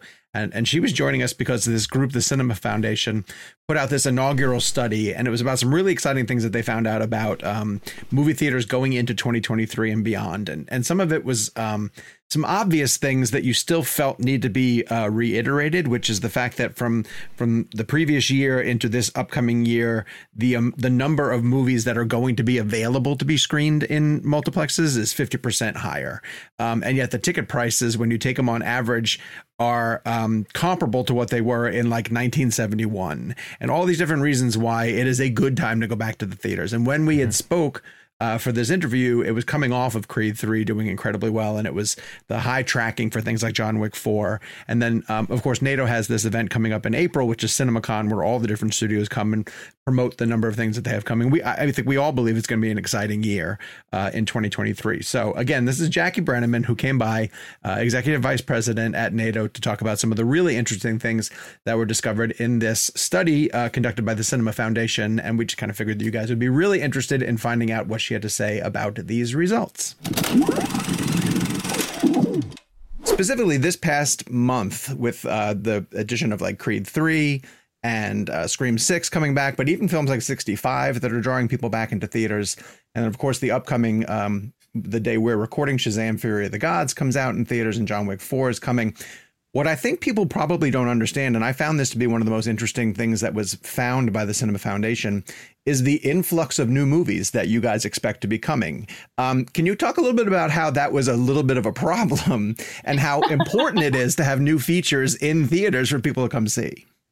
Yeah, it's not rocket science, but you'd be surprised how hard it was on the exhibition side for us to convince the studios and the world really that the most important thing for movie theaters is a steady flow of movies, right? Diverse movies for diverse audiences, and there was, especially coming out of the pandemic, there was a lot of concern about certain certain demographics not coming back. And our thesis had been, no, they'll come back. You just have to give them movies that they like, right? Right. There are audiences, shockingly, that don't love tentpoles, that love other titles, Sure. They'll love some big movies, but in general, they're more interested in other genres. And we just simply didn't have those. There was a supply chain issue, starting in 2020. And so this year, we're seeing an incredible influx of titles, diverse titles, the ones that you just mentioned. Those are titles that appeal not necessarily to all audiences, but certainly to many audiences. And that is exactly what we want. Last year, so we've been looking at wide releases, which we define as 2,000 screens or more. And the pattern is really clear. So in 2022, we had about 63% of the wide releases as compared to 2019. Okay. And the box office was about 64% of 2019, right? So there's a real one-to-one correlation there. This year, we have a 50% increase in those wide releases. And that's not only exciting for audiences, but it's a real demonstration by our studio partners that they believe in theatrical. There were questions for a while what the role of theatrical was, what the best way to make, market, distribute a movie. And I believe that audiences have answered that question really clearly. They prefer movies that were released in theaters first. That doesn't mean that they'll see all their movies in theaters, but those movies are the ones that wherever they select those movies, those are the ones that they want to watch. So we're really excited about more titles.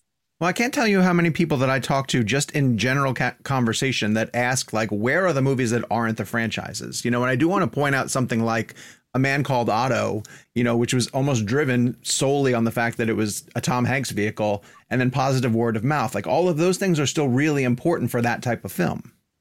Absolutely agree. And I think that's the other little piece of our business we had forgotten about, which is the impact of word of mouth. Because we were pushing those movies for a while that were just, again, the tent poles that people were expected to come to because they were part of a franchise that was really important to those audiences.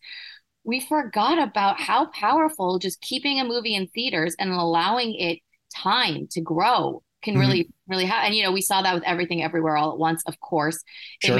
it made 60% of its money after the first 6 weeks in the marketplace, right? That's because of word of mouth. People were excited about it. And we saw that with Man Called Otto. And, you know, you're going to get that with family titles where kids are booked sometimes for a couple weeks on the weekends. And then, but they're wanting to see that movie. They just have to find the time. And, you know, there's lots of these different genres and we're seeing more of them. And because they're starting to perform well, it's giving the studios much more confidence to market them.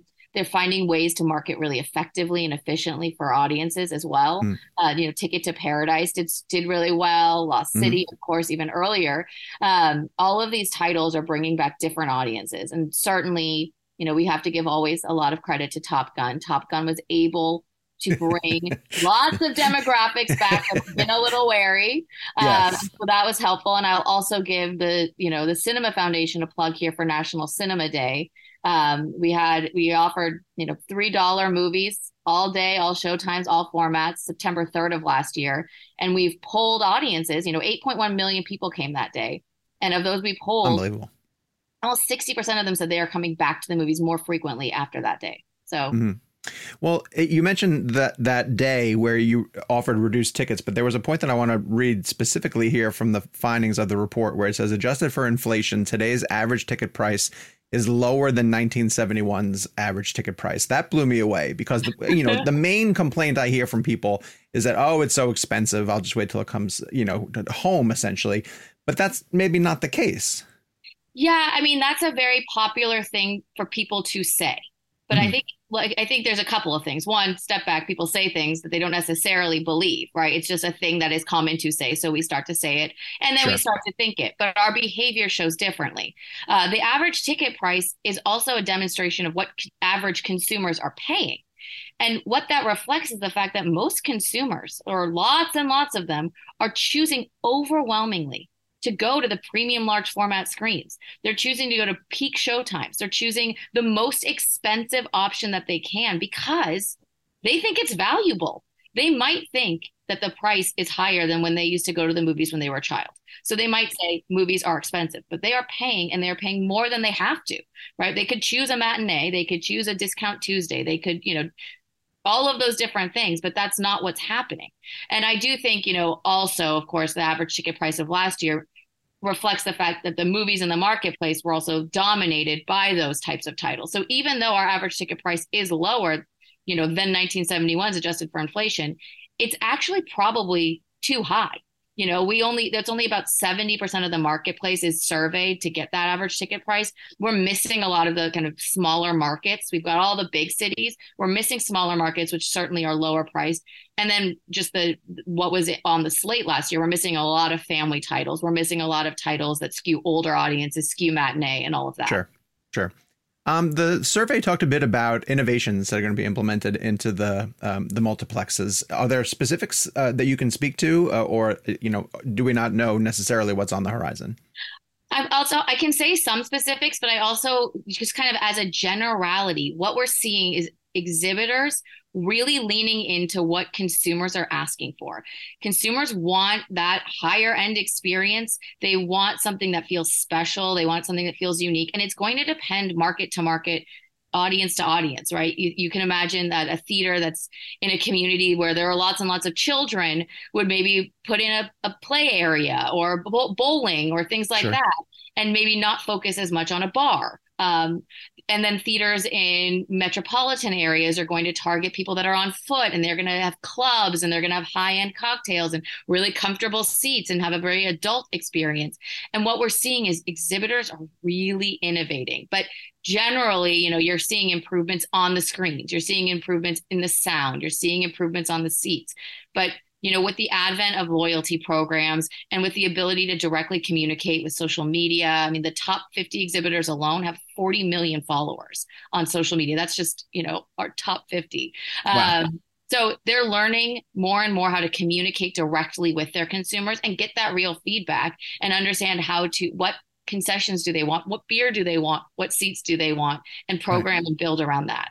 And I definitely want you to talk about, of course, we're very focused on the movies, but I do know that a lot of work has been done to get alternate programming into theaters and to excite audiences with the ability to come see something different than a movie. That the theater, while it's, of course, driven so much by what's coming from the studios, that there are other things that they can come and enjoy at the movie theaters. Is that also a huge focus?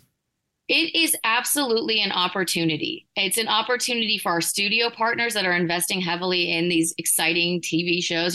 People describe this era as peak TV. True. We hold lots of people, moviegoers, non-moviegoers.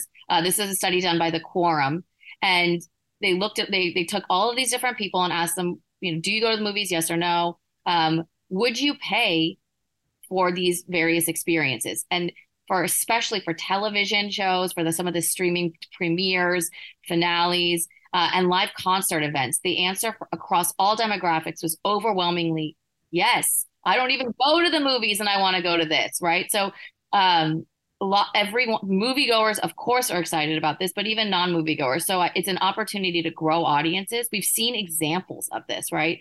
The BTS concert brought in, tens of millions of dollars for 2 concerts over, there was so much opportunity there for that to be even bigger if there were more screens, right? They sold out instantly. Right. So we have capacity.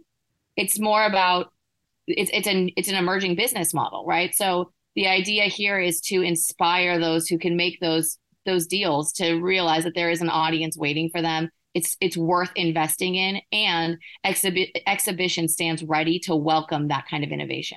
Well, you're so right. I mean, the television nowadays is shot so cinematically. I can't imagine being able to see The Last of Us, or something like that on the big screen. And what's been super important, I think, is that theatrical has invested so heavily in its technology to project, essentially, that the movie house that you used to go to is completely different nowadays. It's the technology is available. There's laser elements that are implemented to get you the best. There's Dolby sound, there's so many different reasons to be able to go and experience the type of content that you want to see on the big screen. Yeah, and I think it's not just about the technology, right? I think a lot of people love that, and that's a play for many of them. But we have good technology at home, right? Everyone loves to talk about all of that, but something is different about experiencing with a community, right? So, Sure.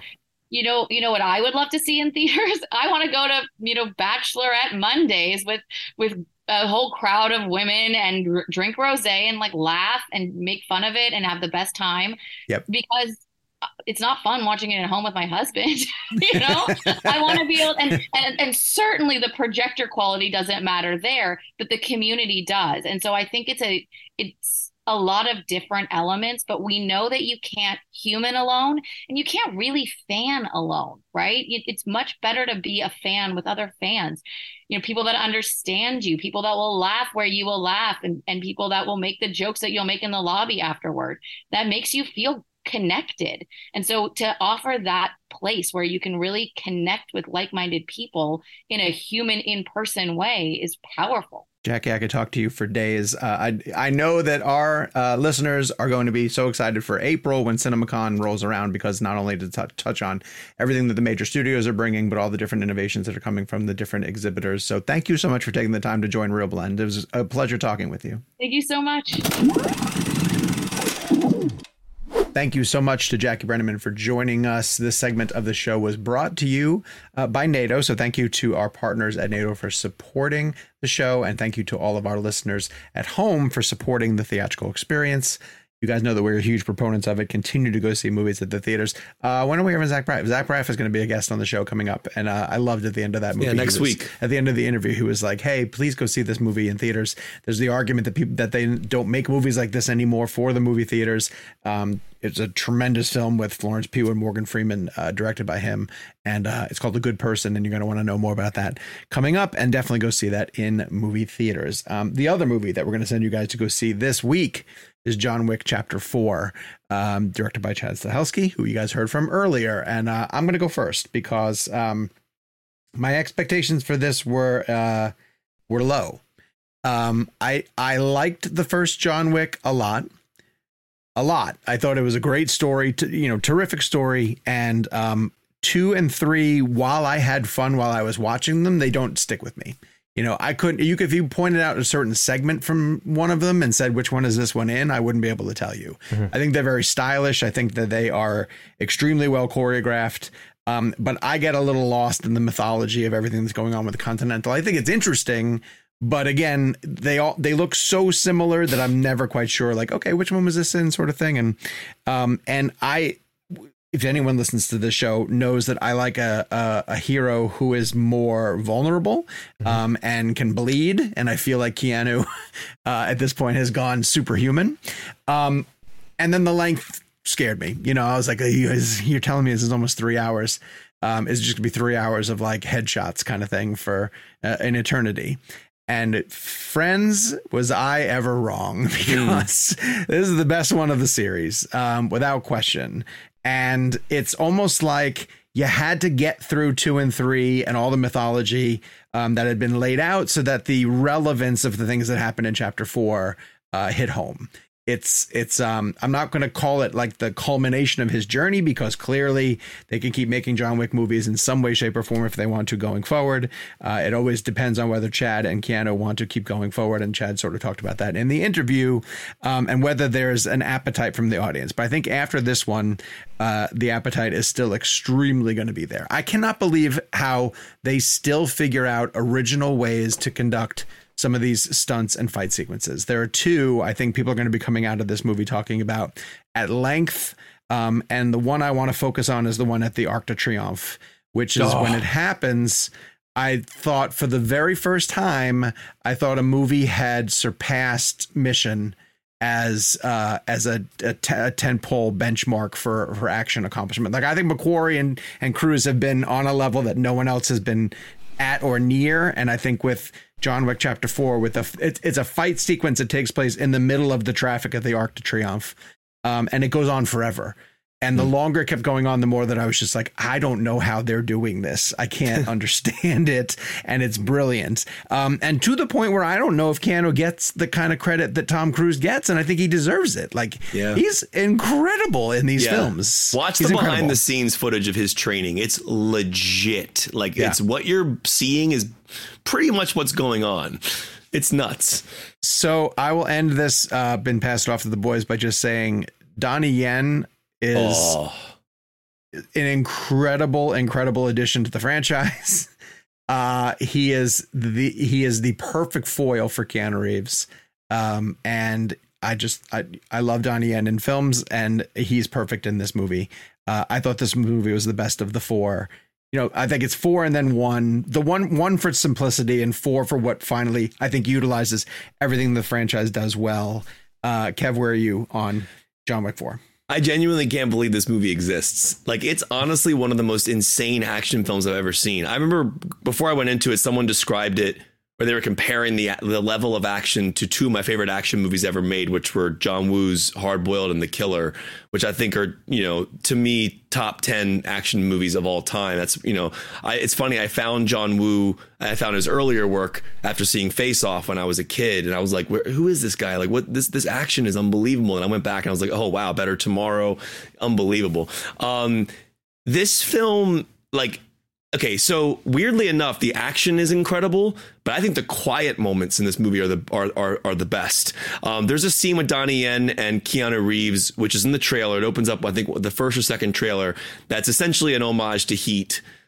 because they're going to battle it out. They're having a calm conversation in a church about it was a church, right? Yeah, I believe. And they're talking about essentially the idea that one of us is going to die, essentially. But in this like beautifully poetic way, De Niro, Pacino style heat at the diner, brother, you're going down. It's like really kind of a very interesting concept. But then there are so many scenes like that in the film. I mean, the action is unbelievable. There's a oneer that takes place overhead, which Chad talked about in our interview. There's 2 stitches in there. Oh my God. I forgot about that. Yeah. He's using this like gun. It's like a dragon. I can't remember the name of it, dragon something, but it's a shotgun that essentially lights the person on fire.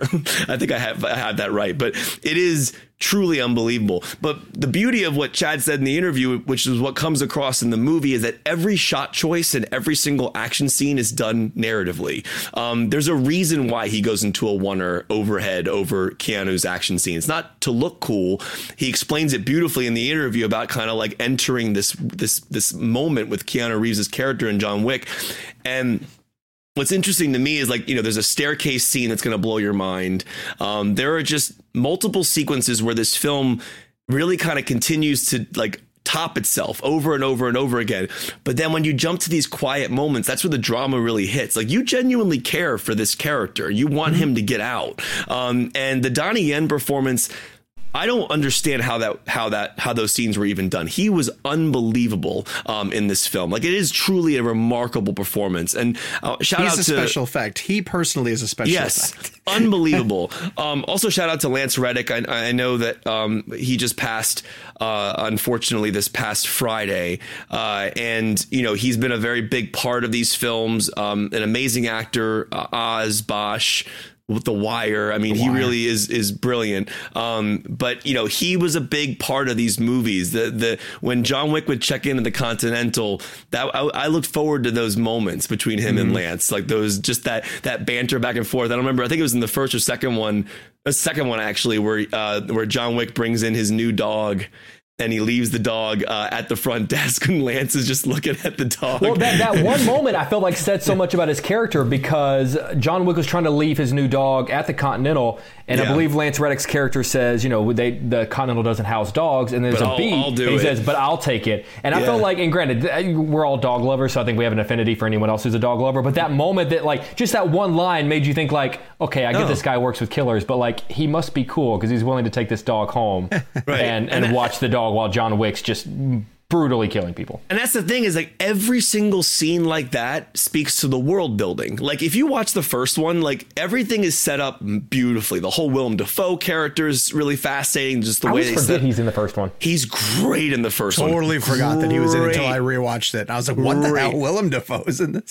But yeah, so this one in particular, it's dramatically, but also action wise, it is unbelievable. This is one of my favorite action movies I've ever seen. And I grew up on action movies like, Bad Boys 2, Face Off, as I mentioned, The Killer, Hard Boiled, The Raid. This is definitely right up there. I mean, and also last thing I'll say about this is the cinematography.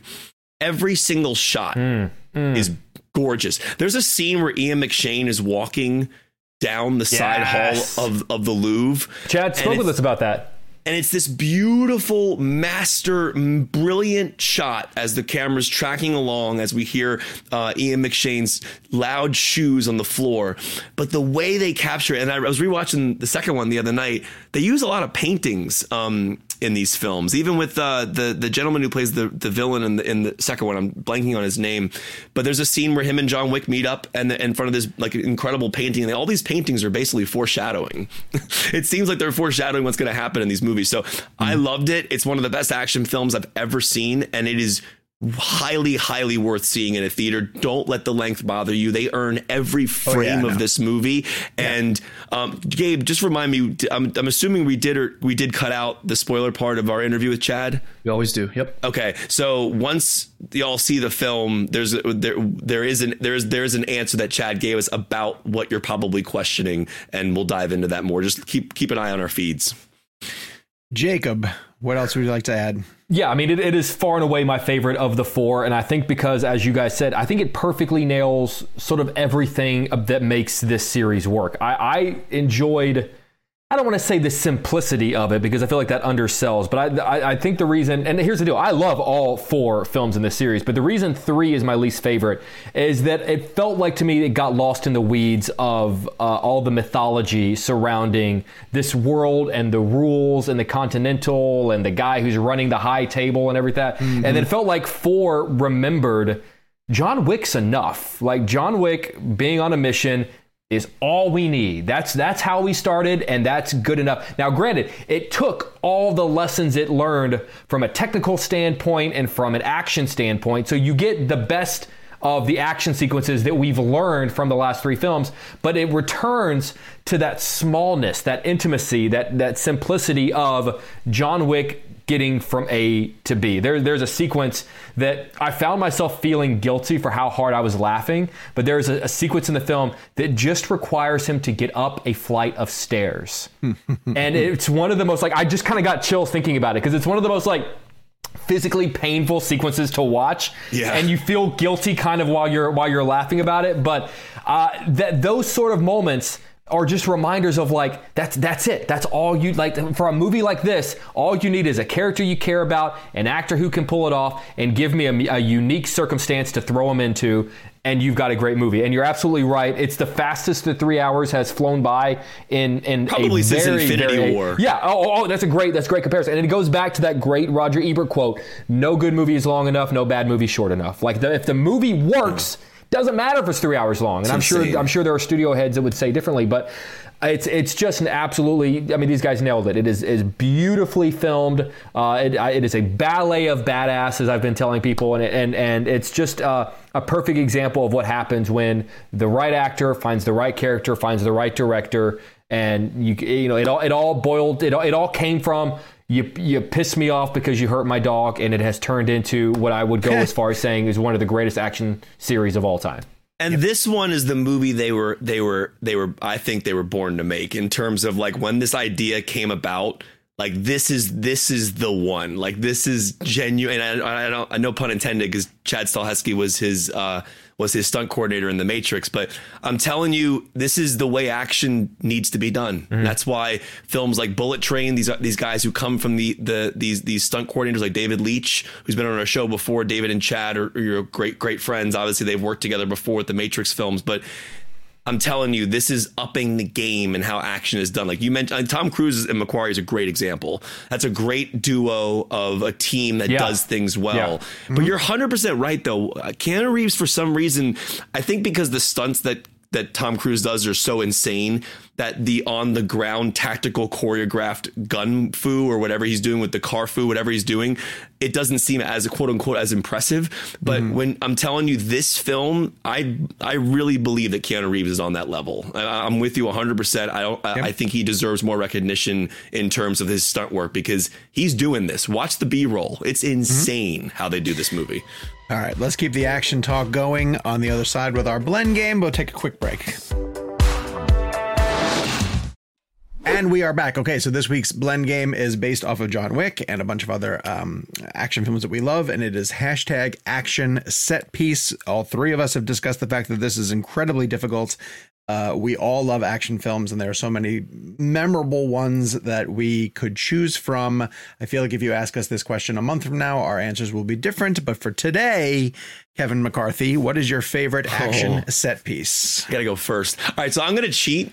I'm choosing one, but the one I'm choosing is an entire film because the entire film takes place in this place, and it's the Raid Redemption. Okay, that's the only answer where that counts, I think. It does, because I mean, you're talking about a film that takes place in this building, right? It's, you know, and I'll be honest with you. I'm a big Linkin Park fan. Mike Shinoda did a lot of the music for the film. And so it was like these 2 combinations of some of my favorite music ever, like from an artist that I love, combined with some of the most brutal, relentless, insane action that I've ever seen. And I will never forget it, because when you're in the middle of an action scene, it's hard to surprise people nowadays because they've seen so much. That's why John Wick Chapter 4 was so cool, because they just utilized action in a way that was unique. I mean, there's a lot of things that I wanted to dive into, like Old Boy tracking shot and things like that. But then I kept thinking, like, Children of Men, is that an action scene? When we're the Wonder with the motorcycle, I mean, I don't know if I'd call that action. But on the other side of this, the raid just, I had never seen anything like it before. And it was so unique and so interesting and felt so immersive and brutal, to a point where I felt every single punch and kill. And like, there are scenes in that film that I still cannot believe they pulled off. Right. And if you haven't seen this movie, it came out in 2011, and it is Gareth Evans directed it. And it's just, it's a film that I've never seen do action again like that. And again, there's been great action done since then, of course, as you mentioned, Mission and the John Wick franchise. But this was just a combination of things that I love. Mike Shinoda, Linkin Park, and action, and just relentless action. And to a point where like the action almost becomes poetic. It's like poetry.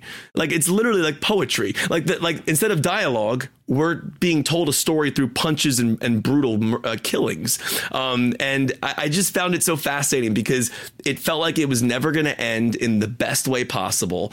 I will never forget seeing it in AMC Georgetown. I remember where I was when I saw it. It was just incredible. And if you haven't seen it, I wanted to use that as my choice, because it's so underrated. I know a lot of people out there listening to our show probably have seen The Raid, but if you haven't, highly, highly, highly recommend it. You will not be sorry. It is, again, you know, I could easily have gone with like John Woo stuff, but to me, it was the collective nature of the way this film was designed, and the sound design and the editing and just the way they use floors and the way they use the building. The building itself becomes a character, like, and it's just, I don't know, relentless and brutal and awesome are the three words that I think about. It's one of my favorite action movies I've ever seen. And it takes place, like, you know, if we're talking about an action set piece, that's the whole movie, man. I mean, the whole movie is essentially in that building. So while it may be cheating, I can't not choose that. Like, that is hands down my favorite action overarching idea that I've seen in a film. All right, Jake, where are you going? I'm also going to cheat a little bit, not to the degree that Kevin's cheating, but I'm going to choose basically about a 20-minute sequence of different scenes that are strung together by one thing happening. And the one thing that is happening, I might do that also. Well, because I saw some people suggesting, this is a great pick, this is not my pick, but I saw some people suggesting like the start of Arnold revealing the shotgun in the box of roses, all the way to the chase scene in the LA River. Like, to me, that is, I would say that's one big giant action sequence, because it's the beginning into the chase, all the way into the chase. That's one big thing. So I'm going to do something similar. Yeah. And mine begins with a doorknob attempting to be opened in a kitchen, leading to what is my single favorite shot of all time. And all of it is being strung together by a pack of velociraptors chasing a group of people. Oh, so nice. it is, but I'm choosing the Velociraptor chase in the final act of Jurassic Park, beginning with the kitchen scene, which I think is one of the most like beautifully tight, tense, intricate, perfect sequences of action, but like a fucking piano wire. It is stringed so tight that you as an audience member are almost holding your breath, afraid to mutter a word out of fear that like they're going to hear you. Small little details. One of the smallest little details that I've always loved in Jurassic Park is the shot of the Velociraptor toe and his little toe taps 3 times on that. Love that too. The trick of that sequence that we're using, the reflection, where you think that the Velociraptor is going straight toward her as she's trying to pull the door down, and it turns out it was a reflection of, like, that's such a great Spielberg loves doing stuff like that, leading all the way into the beautiful shot that was used in Babylon of the DNA codes being reflected on the Velociraptors as they're like trying to watch them as they're going through the ceiling. And then of course the big final payoff being that the dinosaur, the Tyrannosaurus Rex, she finds her way into the main atrium of Jurassic Park, and and it's tearing the velociraptors all over the place, and it roars as the banner falls in front of it, like it's the best sequence. It's absolutely perfect, strung together by my favorite dinosaurs, which is the velociraptor. It's terrifying, it's fantastic, it's thrilling, and it just pays off in just a giant just clap your hands and let it go sort of moment. So that's my favorite action scene. It's a great one. Okay, that's a great one. I'm gonna give a quick shout out to the Burj Khalifa scene. Yeah, which I don't think is an action scene though. It is. I think it's a stunt. Well, it's more. I think it's more than any of the other two picks. That's more of an action set piece. Like that is like a. The setting, yeah. It's quite literally like you literally mentioned the set. With the Burj Khalifa scene is a little bit of tense action. Okay, well, I will just mention that one because I still to this day cannot believe that he did what he did. And if Brad Bird, if you listen to our show, please release the IMAX version of that on Blu-ray. Because we're missing so much of that image. Put it back in theaters. I want to see it back in theaters. You can't even see the top. You can't even see the top of the building. It's so tall. You can't. It's cropped. That was a 65 millimeter IMAX sequence. It was unbelievable. I saw it on an 8-story screen. Insane. So my choice is also going to mirror Jake's in the sense that I'm going with a Spielberg. And I'm going with one that is probably not as beloved as everyone, Can I everyone guess? else thinks it's going to be. Sure, go ahead. Is it the Tom Cruise running scene in War of the Worlds? No, that is a good one though. Is it the truck chase scene from Raiders? No, it's the mine car scene from Temple of Doom. Oh, okay. All right. Oh, good one. Because I didn't see Raiders in a theater. I saw Raiders on VCR. So Temple of Doom was the first Indiana Jones movie that I saw in a theater. And I couldn't believe that you could do that stuff in a movie. Yeah. And if you go back and look at it now, you can clearly see that it's, projectors but I literally believed I literally believe they were hurtling along on rails, through a cavern somewhere. And that short round was being held between the cars, and that he was going to get cut in half by the stalactites or stalagmites or whatever they were that were going through. And I love action set pieces that continuously escalate. And so, them chopping down the water towers to flood the tunnels, and then Indy has to slow the car down by using his feet. And when he jumps off and he's going, water, water, water, and then all the water's coming crashing through them, which then pushes them outside to the side of the mountain as water is bursting out through, which then leads them to the rope bridge, which has to be one of the most, significant Indiana Jones set pieces in and of itself, the rope bridge. Yeah. And when he chops it in half and sends Kali Ma.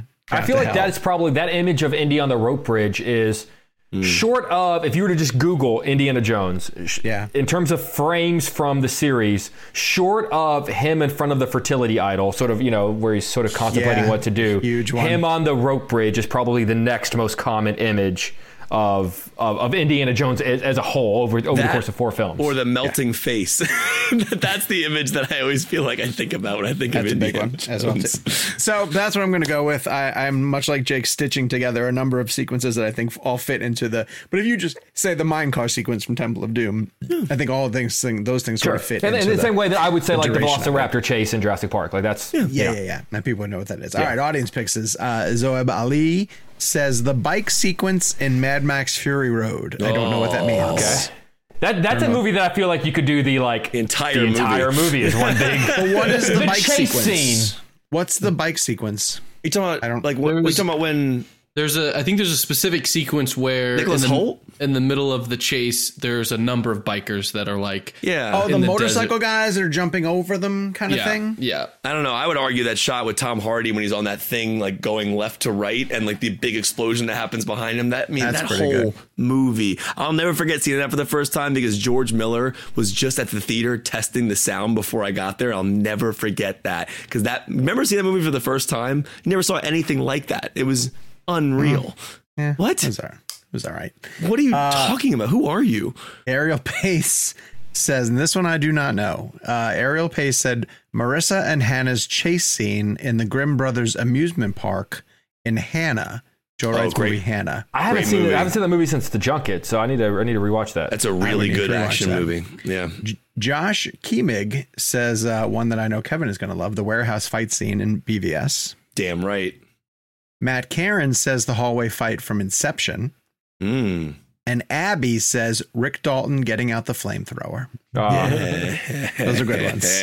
That's a good one. Those are all very, very good. All right. For next week, in relation to D&D coming to theaters, and we're going to have our review for that one, we're playing hashtag Hugh Grant Blend. Spoiler alert. Cool. Spoiler, that movie's amazing, by the way. It's a ton of fun. It's so awesome. Yeah, 2 amazing movies in a row, it sounds like. Yeah, it's so good. good. It's been a good month. Yeah. It has been a good month. Yep. It's really, really good. So hashtag Hugh Grant Blend. Let us know your pick on social media or email realblend@someoneblend.com. All right, before we get out of here, we have a few minutes left, and Jake Hamilton has had all week to sit on what his Oscar punishment is going to be, because lo and behold, Jake went and won the Oscar bet one more time and has something for Kevin and I to endure. So, Mr. Hamilton, what is your weapon of choice this year? Did you guys see the tweet that someone sent to us in the Real Blend account that compared my dominance of the Oscar game to James Cameron's dominance at the box office? I liked that comparison. I didn't see I'll send it to you. I'll send it to you. No, sorry. Don't worry. I'll retweet it. Don't worry. My punishment for you guys is, hey, I would still take that as a huge compliment. My punishment for you guys is going to cost you money. I don't know how much money it's going to cost you, but it's going to cost you money. And it is, I want a bros weekend or overnight for all 4 of us. And the reason I say that is we so often, in the rare chance that we're all together, it's usually the result of all of us being at a junket or, and then we cherish those brief moments where like we can sit down at a bar and grab a beer or grab a bite before rushing off to the airport, before getting on a flight the next day because the junket's over. So what I'm going to stipulate is between now and December 31st, if all 4 of us are at a junket because we're getting a big interview for Real Blend, we pay to extend an extra day and have a day just for ourselves. Or by the fall, if it doesn't look like that's going to happen, I'm going to demand the 4 of us get together in Chicago because Chicago is a great city in the fall. So by the fall, we'll have a better idea of whether or not this is going to happen. And if it doesn't look like timing's going to work out, then I'm going to demand that we just straight up have a bro weekend in the fall. That's not a punishment at all. That's it's going to be a punishment for your pocketbook. Yeah, but it's worth it. What he's not telling you is that when we get to his apartment, we sit down, Human Centipede marathon. Uh-huh. And he's got dinner plans. I'm not going to be with you guys. You're going to sit down and I'm going to press. So that's what we're going to do. All right, I like it. I love it. That's a great. I don't even know. It's not even a punishment. No, it's not. No, I would say let's see how much the flights cost you. We got to pay Jake. We got to pay Jake's way whenever we go out. Pick a good place in Chicago for us to go to. There's a Chipotle like 3 blocks away. Hey, I'm down. Done deal. All right, our next premium episode is going to be a mailbag. Also, someone owes me a steak. I can't remember. We need to keep track of these because I'm pretty sure I'm. I'll buy you a steak at that event that we do. Oh, there you go. Yeah, there we go. So I'll pay for what. I think but isn't Sean a part of that as well? I think I owe you both steaks. Wait, what? Why would I owe you Jake's steaks? Why would I? Jake's steaks. I'm trying to think of how his new restaurant. Yeah. We gotta go back and look. We need to hire someone as like a keeper of the bets. Technically, it should be me, but I leave it to you guys because it's your money. So, it's hard to keep track of all the bets I've won. If someone knows, please let us know. Hey guys, guess what? What? Today is March 21st. That means we are getting spring is here. No, how many? So July 21st is Oppenheimer. How many months away is that? Is that? Hey Kevin, are we ready? No, we're not. I'm pretty prepared. I read the book. I don't even think Florence Pugh is ready. I talked to her about it yesterday. Is it terrible that like whenever the news dropped that like Jordan Peele's movie's coming out Christmas 2024, I seriously just went, oh my God, I'm gonna have to hear we're not ready for like the next like 22 months. Wait, Gabe, you finished Oppenheimer? No, I just wanted to say that I was ready. I was telling. Oh my gosh, that book is incredible. Oh. Are we gonna get another trailer for Oppenheimer, or you think we're done? Yeah, we don't need one. We'll get another trailer. Well, you will, but it'll be on an episode of The Equalizer on Thursday nights. See, that's an inside joke about them making fun of me for Nolan not putting his trailers online. I don't know, man. I'll tell you this. The other day, I went and saw Creed 3 in IMAX because I wanted to see, because it's the first sports movie ever shot in IMAX. I know we got to go. But the trailer came on for Oppenheimer, and I sat there and I said to myself, I'm so glad this is not online. Because it was like exciting to actually see it again in a theater. Oh, in a theater, yeah, that makes. But there's a method to Nolan's madness. Okay. I'm very excited. And Florence Pugh is playing Jean Tatlock, which it's gonna be a very interesting film. Very looking forward to it. Breaking news right there. No, that's not breaking news. All right, so follow us online at Jake's Takes or Jake's Steaks. You gotta get that name right now. I don't know.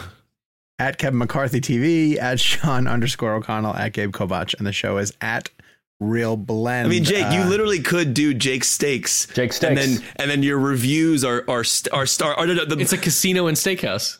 I can do the bit, but we're going to New York for Renfield this weekend, so I can do sort of like a vampire Jake's Steaks.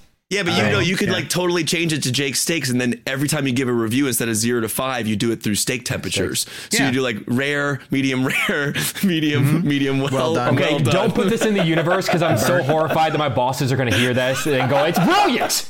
Make the graphics now." Because they'll sell a sponsor. They're going to sell some type of steakhouse sponsor. And and is it safe to say that next week, once a certain embargo lifts, that we're going to have a very special little Hubie gift for you? We have a Hubie gift for all y'all. It's going to be as much as I hate myself, I participate. You did. All three of us did. You did. All right, fair enough. Well, until then, Oppenheimer. God. Barbie.